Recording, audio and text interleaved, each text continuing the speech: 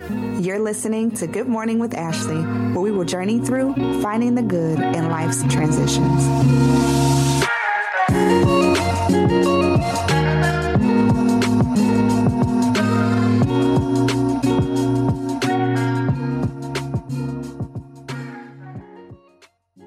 Good morning, everybody. Happy Thursday, guys. Thank you for joining me for another week and another episode of the Good Morning Podcast. Listen, you guys know the drill. Before we get started, go ahead and if you are watching on YouTube, like and subscribe to our YouTube channel. If you are listening, go ahead and download this episode and share it with somebody. And as always, you can visit ashleypopeonline.com to subscribe and get all notifications regarding the podcast, as well as get to our YouTube link if you cannot find it. Today on the Good Morning Podcast, I have Dr. Crystal Eason here with me. Good morning, everyone. It's such an honor to be here with you. Yes, thank you so much for joining me. Dr. Crystal Eason she's the GOAT out here. If you know anything about mental health and therapy and wholeness, and you're in the state of Michigan, furthermore in the city of Detroit, in the metro area, she is out here doing it really big, trying to help the community have it together mentally, emotionally, spiritually, and we are grateful for you. She is the owner and operator of CLE Strategic Solutions, LLC. She has a PhD in Christian counseling, and she is a licensed clinical social worker, amongst all other things that she's going to explain to us that she has going on. Thank you so much for joining me again today. Thank you again. It's by the grace of God, and I'm honored to be here with you. Yes. I think your show is wonderful. I've been following you, and just congratulations, and just keep going. Thank you just so keep going. much. So CLE Strategic Solutions was founded in 2009. CLE represents Crystal Lawson Eason. Okay. And it's housed, it's the parent company that houses Authentic Life Coaching and Counseling, which I provide counseling services for mental health, behavioral health, couples, and grief and loss. Awesome. Also, I provide coaching. My program is called Her Authentic Soul for the Christian professional woman who have lived her life for everybody else and is now crashing. So my goal with that program is to help her heal in her emotions, re-identify her womanhood, and walk in her purpose. I love that. Also, CLE Institute is I provide professional development training to corporations, and it just kind of turns into group therapy, and we end up thanking God for life. Yes. So I've been doing that for about 7 years. Awesome. And then my ministry is Finally I Choose Me. I love it. Yep. Can you explain what's Finally I Choose Finally Me? I Choose Me actually came through hard time in my life after divorce. And I think I was silent and said finally, because again, as women, we do so much for everybody else. And through divorce, I discovered some other things about myself. So it's to encourage women to provide self-care and to not feel guilty for choosing themselves. And so I do women conferences and discussions and seminars and all of that. Just helping us out. I love it. I love it. I am so honored again to have you here today. Our episode, if you have not already picked up on it, is about mental health. This episode is called Sit on the Couch. Sit on the couch, okay? Listen. Nothing wrong with the couch. I love it personally. I came to love it. It didn't always start that way. And I am going to talk a little bit about my mental health journey. But this is a conversation on mental health. So if you need to, before we even really get started, send this to somebody you know that's struggling, that's dealing. We're going to talk about some things here. And I hope somebody get free. I hope that somebody gets some help. I hope that this answers some questions, that this provides some resources. Listen, go talk to Dr. Eason because she has provided us already with what she can do to assist. But we're going to dive further into the conversation. And I'm going to really kind of just start with, myself. Okay. I was one of those people who I didn't really believe in therapy like that. And I don't know if it was just the stigma of the Black community and, we don't need no therapy, ain't nothing wrong with you kind of thing until something happened to me where I knew that I needed to go to therapy. And so I lost my significant other tragically in a car accident. that alone is like bad. Mm-hmm. But the details of it all I was on the phone, I heard the accident, I heard the first responders, I heard everything for the most part, that brought some extra trauma to the game, Mm-hmm. right? So I knew immediately that I was going to need some assistance, but because of my me already having the hesitations that I did, I was already skeptical about going into this or diving into this mental health journey. Mm-hmm. And I remember my intake appointment like it was yesterday. I sat on the couch and the doctor asked me my name. She said, "Okay, what's your name?" And I said, "Ashley." And then I bust out crying. That's literally how it went. Like she didn't get anything else from me at that moment. She couldn't get my age, why I was coming, all that different stuff. We went right into the why I was there. Mm-hmm. And so I went on to explain the story and things like that. And when I left there, I felt so drained. I was so drained after that first session because it was like all of the emotions that I had been trying to mask had now been brought to the surface where I really had to talk about it. And that's not fun and all of that different stuff. And I said, when I left there, I'm not going back. I said, I'm not doing this. I'm not going back to this because this is too much emotionally. I don't have time to deal. And so as that week went on, I wrestled with going back. How is this going to help me? I'm just going to pray. Of course. Yeah, that was it. I'm going to pray. I'm going to read the Bible. I'm going to be okay. And I ain't mad at nobody who going to pray and read the Bible because that's what we need to do. But there are some extra resources that can assist us with being able to move forward. And so I continued on with my journey in therapy against what I thought, was best. And I have to say that it was one of the best decisions I've ever made to this day in regards to my own mental health. I believe that God was going to heal me 100%. But I also believe that he put my therapist directly in my forefront so that I could have that extra assistance. Somebody who could help me advocate for my emotions and for what I was feeling and to be able to explain to me. I knew nothing about stages of grief. I didn't know anything about that stuff. I didn't know that stuff existed. I just thought you grieve and it's one umbrella. Just right. And that wasn't the case. And so I'm glad that we're having this conversation. I want to start it with, what are some of the stigmas that come with people wanting to go to therapy, but they are hesitant. Like, what do you encounter when people first start coming to you? Well, first, I encounter people are looking for a quick fix. And oftentimes I discovered over time that I have to orientate them on what this process is. Okay. Because I've heard over the years, not just with me, other people have seen other people, it didn't work. Well, it doesn't work if you don't work it. Now, it could be this therapist is not the one for me, but it doesn't mean therapy does not work. Absolutely. And so a lot of times, because I began in addiction, I started off in addiction. Okay. And one of the things they would say is hitting rock bottom, there's only one way to look up. But of course, that's through addictive behavior and using drugs and alcohol.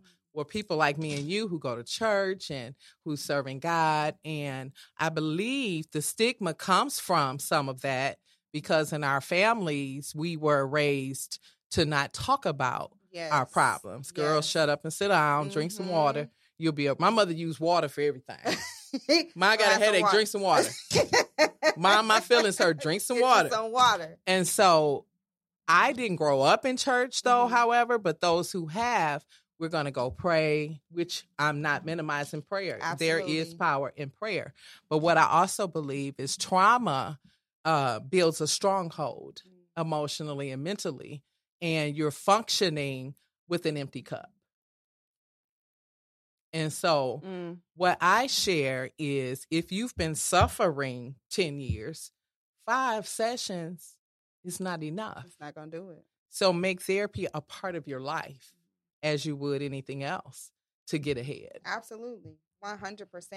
So for somebody who wants to know, like, what are some like pros and cons? Well, the pros is if you have the right therapist is that you will learn who you really are. That's a fact.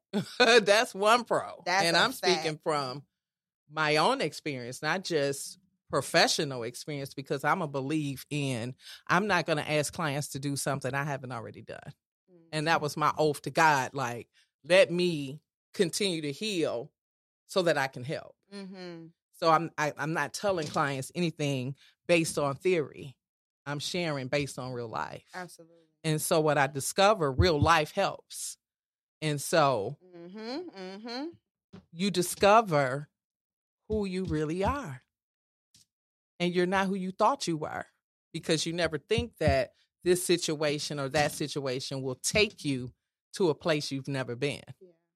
And having experienced it, I think this was 1998 for me. As to why I went into mental health is I lost a child at 6 months pregnant. Okay. And she died. Her name was Maya Ashley. Was it? And I could not, that experience, I could not sleep.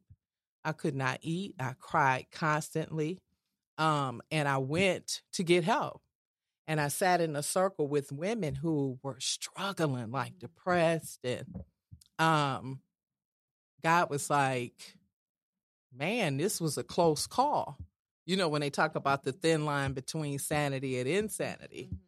And it was a thin line because I didn't feel like myself. And so that is what led me into graduate studies of mental health. Because for myself and my family, now when I look back, we all had some issues. Yeah. And so people have an opportunity to take an honest look at themselves and not be judged. Yeah. I think that was probably one of the hardest things for me was therapy. All this time I thought I was this person. And therapy said, no, you're not. And it was that journey of like rediscovering who you are. It's something. It's like, it's painful, rewarding, it's crazy. You want to stop, you want to quit, you know. And I remember an exercise that my therapist had me do, and she set a chair in front of me and said, talk to your old self. And I was like, I'm not coming back here. I think I almost quit therapy like 5 times. But I said, I'm not coming back here because this is too much. But that conversation with my old, so having to be able to forgive myself for some of the choices that I made, things that I experienced, my daddy issues because my father passed when I was younger. And so the mistakes and the terrible things I decided to do out of my own grief and hurt, you know, those conversations, that unfolding of who you are as a person. It's something. It's like, it is insane. You just don't know. And I think another issue is for our culture, you want to walk away feeling good. Mm-hmm. And because we are on such emotional highs all the time, even at church. Yeah. So you want to come to therapy and you want the therapist to agree with your madness. And it's not going to happen if you come in and get some help. And so you walk away oftentimes not feeling good, feeling worse actually than when you came. But that's just a part of the evolving, and it's a part of the therapeutic process. Yeah. And so that's what stops people from coming. And I compare it to the heroin addict who decides, I want to get clean. But the pain is the flu times 20. Oh, yeah. So I'm just going to be high because I can't go through that pain. And that's the way I describe that journey, because it's painful when you meet who you really are. It is. And what's furthermore even painful is reintroducing yourself to people, and they want you to still be that old person. Absolutely. And you're not that person no more. It's like, I know I was Ash on 48205. That ain't me no more. Right, you know, like, right, you know, whatever that may Mm-hmm. be. But that reintroduction, having to reintroduce yourself to people and losing some of those relationships. There are some people who only like the broken version of who you are. Absolutely. They don't like the healed version because the healed version got standards and boundaries and know how to say no and, you know, all that different stuff. So sometimes it's not beneficial for you to know who you are anymore. Right. And the healed person is going to hold the people around them accountable. Absolutely. And I don't want you to hold me accountable.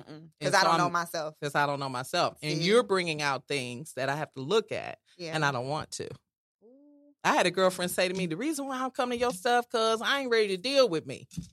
And that's honest. It's honest. But it's I tell people, don't come. Don't come because, you cool with me. Right. Come because it's something that you think you need. Absolutely. And oftentimes, if I'm making good money, I'm driving the car I want, I live where I want, I travel where I want, then what is it that I need to deal with? And so we're superficial to some degree. Yeah. So let me ask you this. Right. I know time be going. So to to somebody what are signs of, you are in a place of mentally deteriorating? Well, mental illness first, I think if I can just cover that, there's mild, moderate, chronic. Okay. And if you're not functioning emotionally, mentally, or if you are isolating and you find that your decision making is impulsive and the outcomes are poor, or you can't work, maybe something happened, a crisis, and you're not functioning at the level you used to, that is a sign. Either you're overeating or undereating, feelings of loneliness, crying for you think no reason, and you can't control it. That's a reason. And then there's a reason that maybe I need to make some decisions. Maybe I'm not chronic. Maybe I'm just mild. I've had an episode of sadness and depression, because people get it mixed up.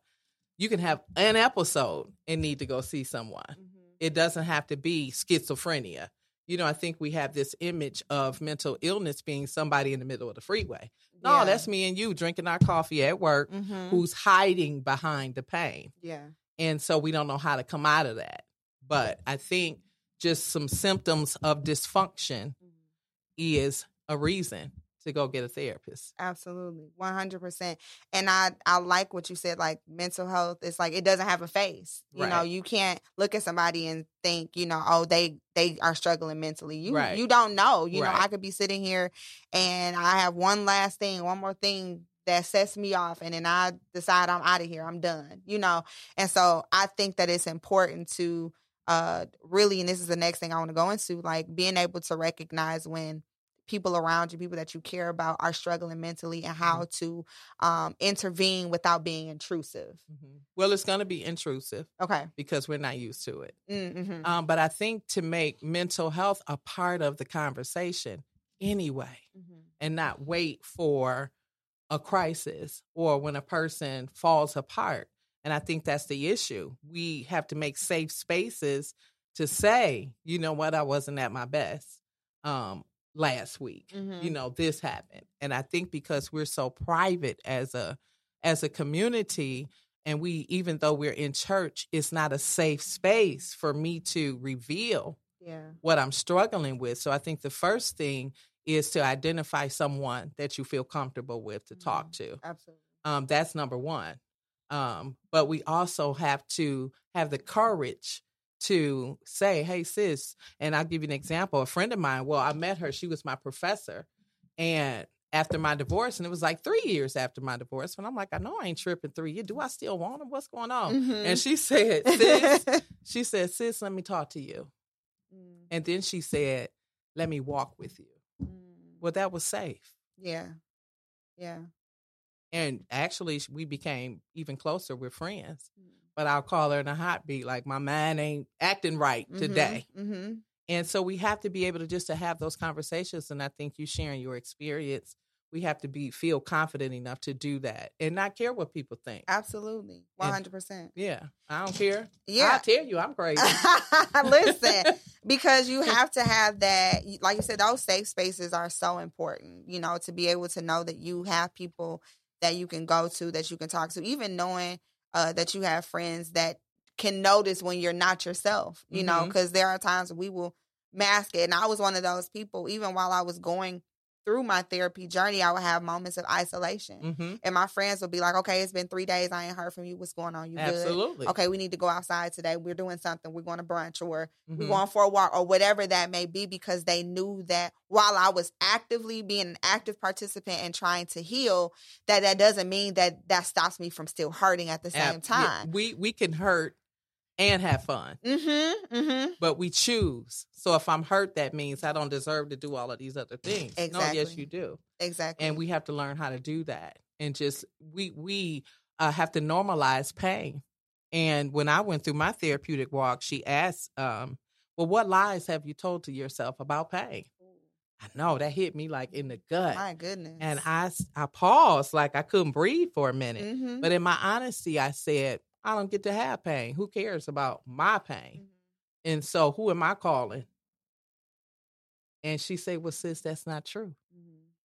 You do have someone. And so I think because of, depending on how you were raised, your birth order, what your experience was, I don't get to have pain.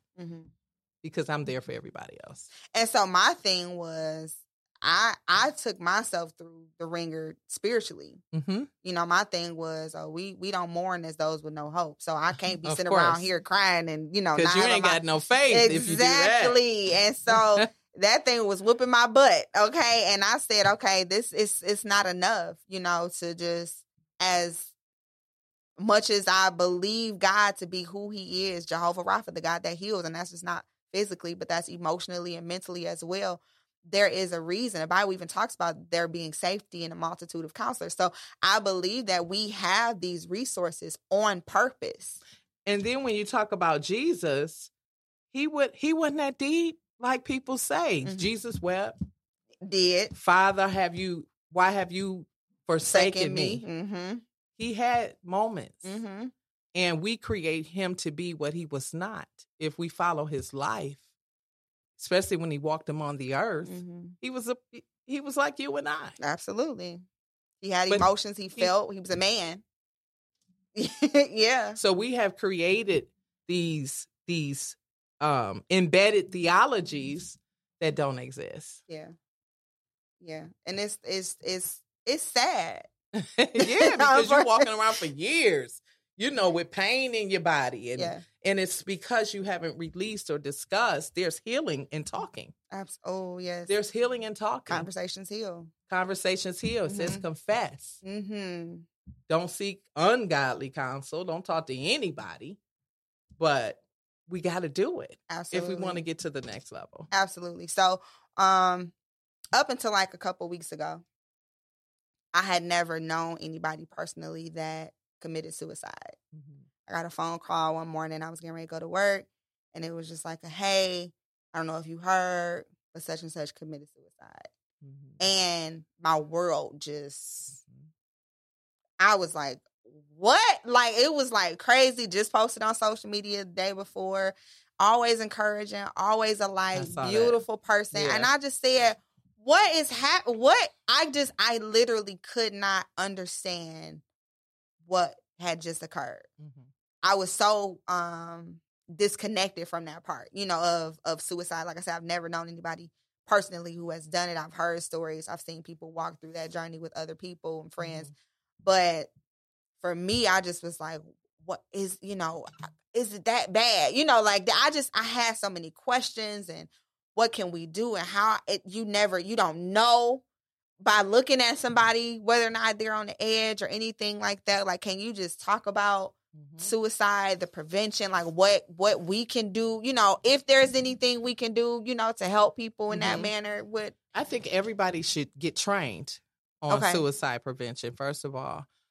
Because it doesn't have a face or a personality or a specific thing, because there are people who are happy, who appear happy, but suicidal. Mm-hmm. And so we have to also make that a part of a normal conversation and asking, well, you know, like with my daughter, when she went away to school, I would be like, look, if you ever think about taking your life, we need to talk about that, because she not exempt, because both her parents are therapists. She might be attacked even more. Mm-hmm. And so the basic symptoms of it is people who begin to act bizarre or give away things or even mention or saying they're not going to be around. Sometimes people say those things and we don't look at it as a possible suicide attempt. But there are people who suffer with suicidal ideations, which is thinking about it all the time, but they don't look like that's what they're thinking about. Right. And so I think learning about suicide, the language, the knowledge, what to look for, and how do we make that also a part of conversation? Because, of course, when I was raised, girl, you better not say you want to die, because then I'm going to whoop you and you know, give you something to die for. Yeah, right. You know, right, so right, we have to begin to really look at this thing, because it's increasing in number. And so we like this, talking about it. So we can't assume that this person, because they're this title, or like we've seen in recent years, leaders committing suicide because of the unrealistic expectations in their mind. And then the pain that they're suffering with says, I'd rather be dead than go through this.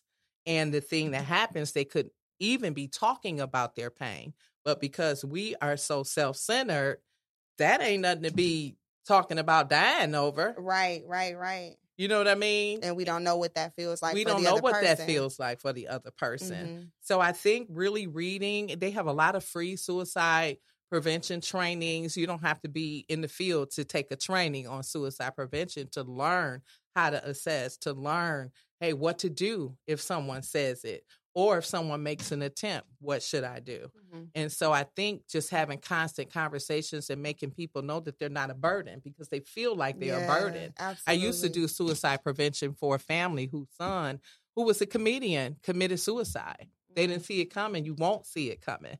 Don't assume, though, because if in the past, like what was it, Miss USA? No one would have thought that. But when they interviewed the parents, the mom said, oh, well, yes, she suffered with depression. She talked about death. She talked about suicide often.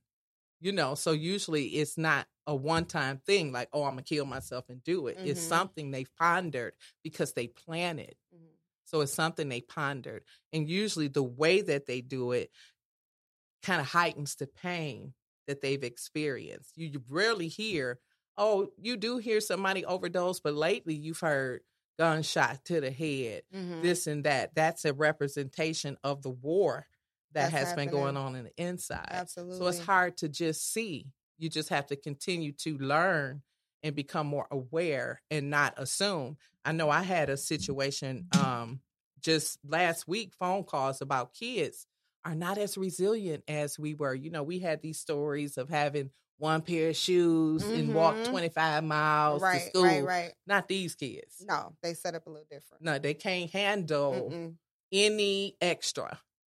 Yeah. And so I was at church once and my first lady say, hey, kids, you know, anybody thought about suicide, come to the front. Well, it was droves. Wow. And including my daughter.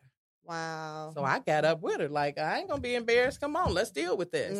And what she said was, Ma, just felt overwhelmed. I don't think I really wanted to die, but that's her. There are some who feels overwhelmed and they do. So there are times a kid's first year in college, watch them.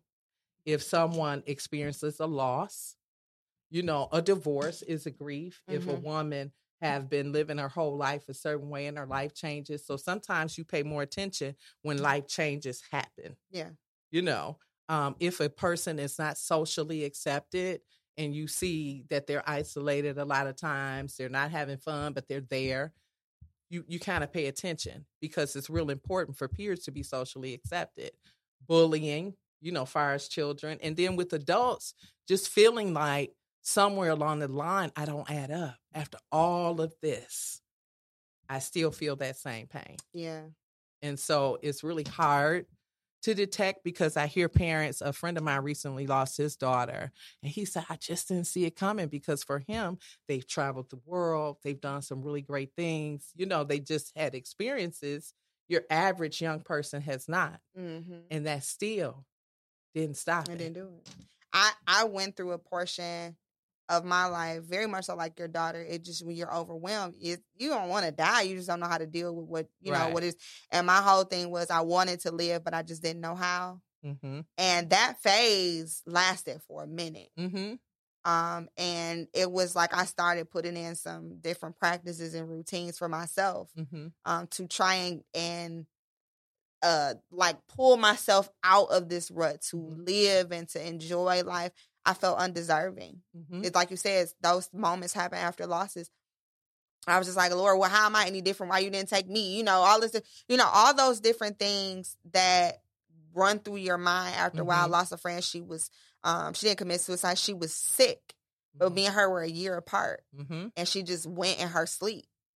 And that thing messed with me bad because I was just like, we're the same age. Like, how is this happening? Like, I panicked. I went into a hole, like, in my neck, like, you know, and it's just, I do know. It's normal. That's what people don't understand, is that it's normal to have those emotions, those feelings, those thoughts, etc. But don't hold them in. Talk to somebody about the way that you feel. So I have my mom. She's wonderful. Yes. I can talk to her about anything. I had a therapist at the time. I'm looking for a new one. Lord, help me, please find a new one. It's important because I think we take our mental capacities for granted. We don't think like, okay, I want to lose 20 pounds. So you do what you got to do. but we think that we're thinking at a level, at a high capacity. And a lot of times we're not. We're one crisis away from the mental institution, depending on what it is. Yeah. So we take our thoughts for granted, like we're thinking normally. And sometimes your thoughts is the worst thing for you. And so how do you know when you're thinking healthy? A lot of things, your thought pattern can be distorted based upon what you've gone through, based upon what you've experienced. And then anxiety comes from something that hasn't even happened. Maybe something did happen, and now you've created it in your future, and you're not even there yet. So our mind creates a lot of this. Wow. Yeah. So take care of your mind just as you do your body, just as you do your spirituality. Just like you go to the dentist. Take care of that mind. Put something in it every day that's positive, that's going to restore you, that's going to affirm you, that's going to let you know who you are and that you can make it, you can do it. Yes. Because if not, when that thing happens, then it's like, well, how did I get there? You've taken it for granted. Yeah, you didn't feed your mind. You didn't feed your mind. Wow. You don't prepare yourself, even spiritually, a double-minded man. Pull all thoughts into subjection. All of that is there spiritually as well. But we have to take the time to examine. That's why every now and then I'll post, did you do a mental detox? You know, what's on your mind today? What have you consumed? Just like if we keep eating sugar, we're going to be diabetic. Right. We're going to die early. Well, if you don't feed your mind, you might be functioning at a level you think you are until something happens. But the good news is crisis is opportunity for change. Yes, can you say that again? Crisis is opportunity for change. Yes, I love that. I love that. Crisis is opportunity for change. And it's never too late to change. It's never too late to make some decisions regarding your mental health, your emotions, things like that. I just want to, really talk to my audience. Do not be afraid to get that extra help that you need. Don't worry about what people are going to say.